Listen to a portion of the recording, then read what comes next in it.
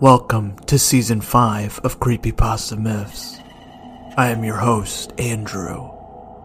Please enjoy tonight's creepy reading. Let's begin.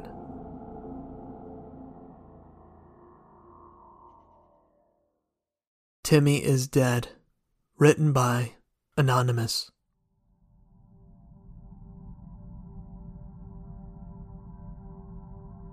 This episode was aired on May 14th, 2008, at 5:30 in the morning on Jetix.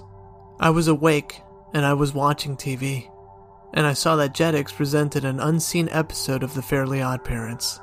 The episode was called Timmy is Dead. It seemed to be a pirated episode, also because the character design was not perfect. The episode started with Timmy going on the bus to school, and then Francis appeared and gave him a super punch, and Timmy gushes blood from the nose. Then came the teacher, Denzel Crocker, who told him he was expelled, and Timmy came home crying. But he didn't cry in a normal way. In my opinion, the way he cried was more diabolical. Then he went to talk to his Fairly OddParents, saying that he hated his life. It was strange that he said that, but I kept watching because I found this an interesting episode. Wanda asked why, and Timmy answered with a strange voice. Everything happens to me, and I'm sick of all of this. Then Timmy's parents, laughing diabolically, told Timmy they had to leave and he had to stay home with Vicky. In that scene, for a few seconds, a decapitated baby and worms inside appeared. It was disgusting.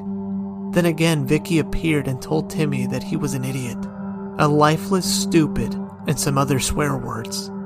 I was surprised to hear all of this in a children's program. Timmy went to the bathroom and began to cry, but this time he cried blood. Cosmo and Wanda said, "What's going on, Timmy?" And he says, "I'll finish with this." At that moment, Timmy wished to die. Cosmo and Wanda told him not to do it because they will go to magic prison, but Timmy laughed diabolically, and then his wish was fulfilled. Timmy's eyes jumped out from his face, his teeth rotted, and his cap caught fire for no reason. Timmy was in the bath, all bloody, and you could see Cosmo and Wanda who had gone out crying. Then Jorgen came and told Cosmo and Wanda that they would have to go to magic prison, and Cosmo told Jorgen that it was not their fault that Timmy had committed suicide by the stress that he had. Jorgen replied that their mission was to have Timmy lead a quiet childhood without suicide. After Timmy's parents arrived and they saw the bathroom, they saw all of the blood. They blamed Vicky. She replied that it was not her, but the angry, out-of-control parents began to break everything by seeing Timmy's dead body in the bathroom. Vicky suffers the consequences.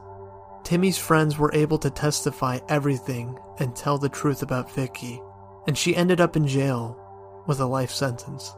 But the part that came later that I will never forget is when Vicky, in her diabolical voice, said, "You will come to get revenge on all."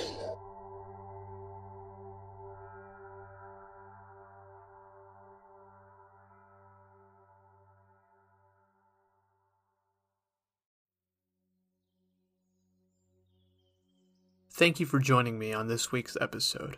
If you haven't already, please subscribe to Spotify, Apple Podcasts, or wherever you like to listen to. If you haven't done so yet, please do a review. It helps me out. Everything that I use is in the description below. Thank you again for listening to Creepypasta Myths. I'll see you guys next week with a brand new episode.